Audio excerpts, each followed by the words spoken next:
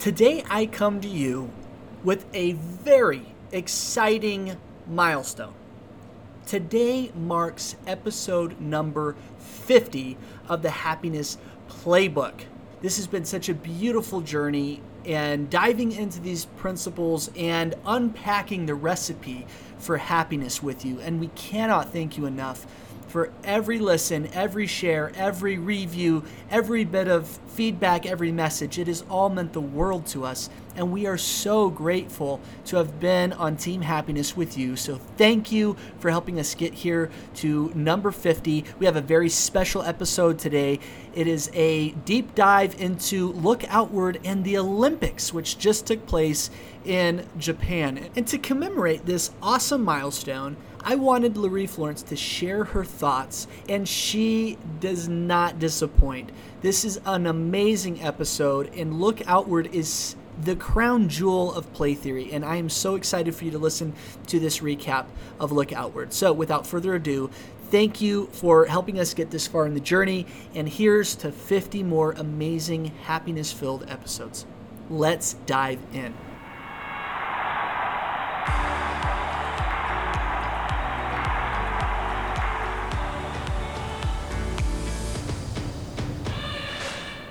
Welcome to the Happiness Playbook, a podcast where we explore the why and how of happiness. I'm your host, Neil Hooper, and I just wanted to remind you that life is a team sport, so let's play together.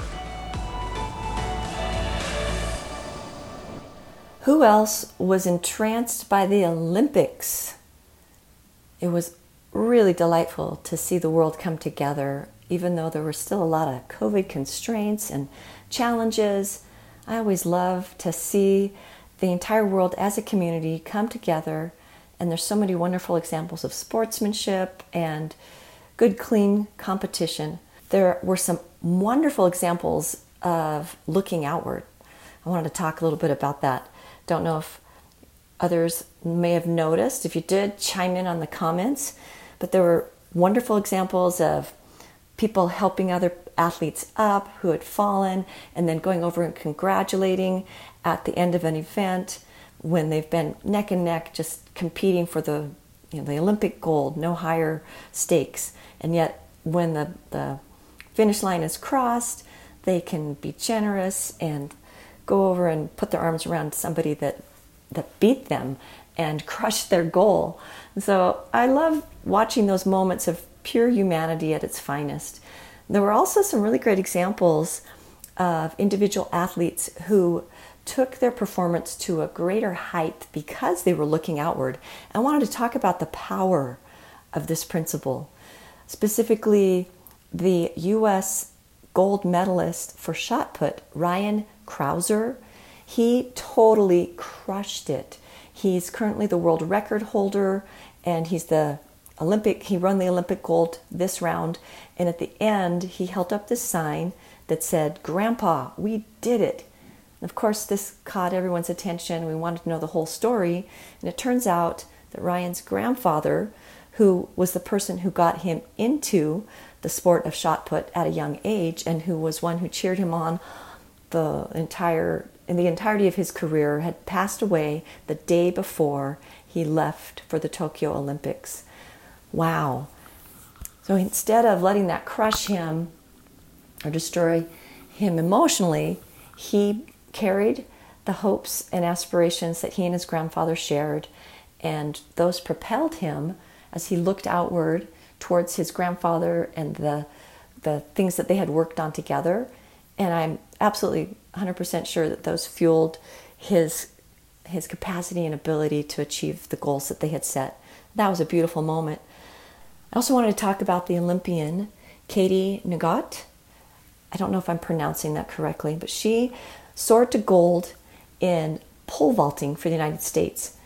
And if you notice, she had Dad written on her shoes, on the instep of her shoes for every competition. And that's because her father died of a heart attack when she was just 16.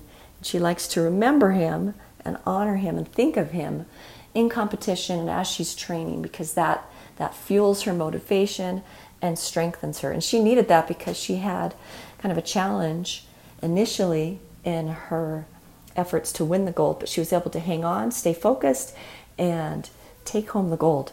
Really inspiring. The third athlete I want to talk about is Allison Felix.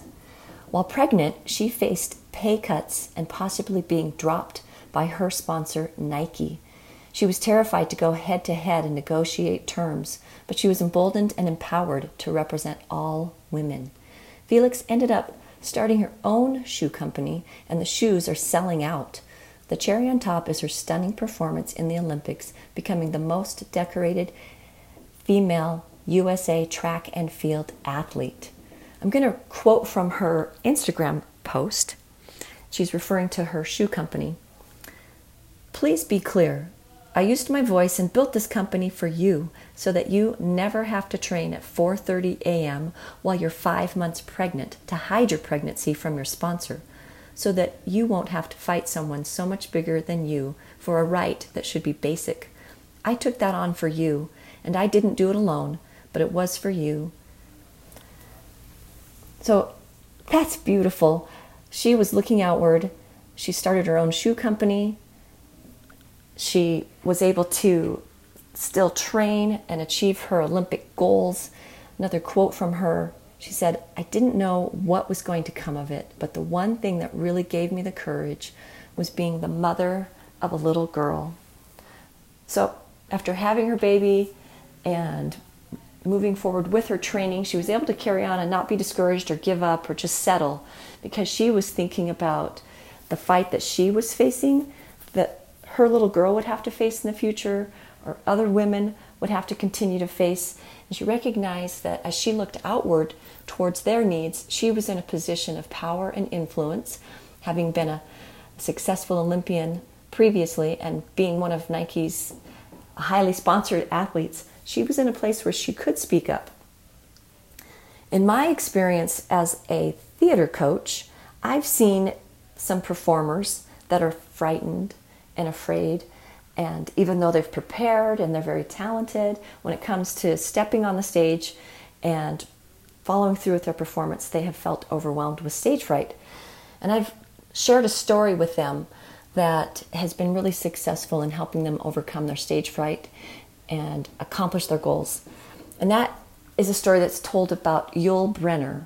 He was a Tony Award-winning actor who performed in the musical The King and I for years.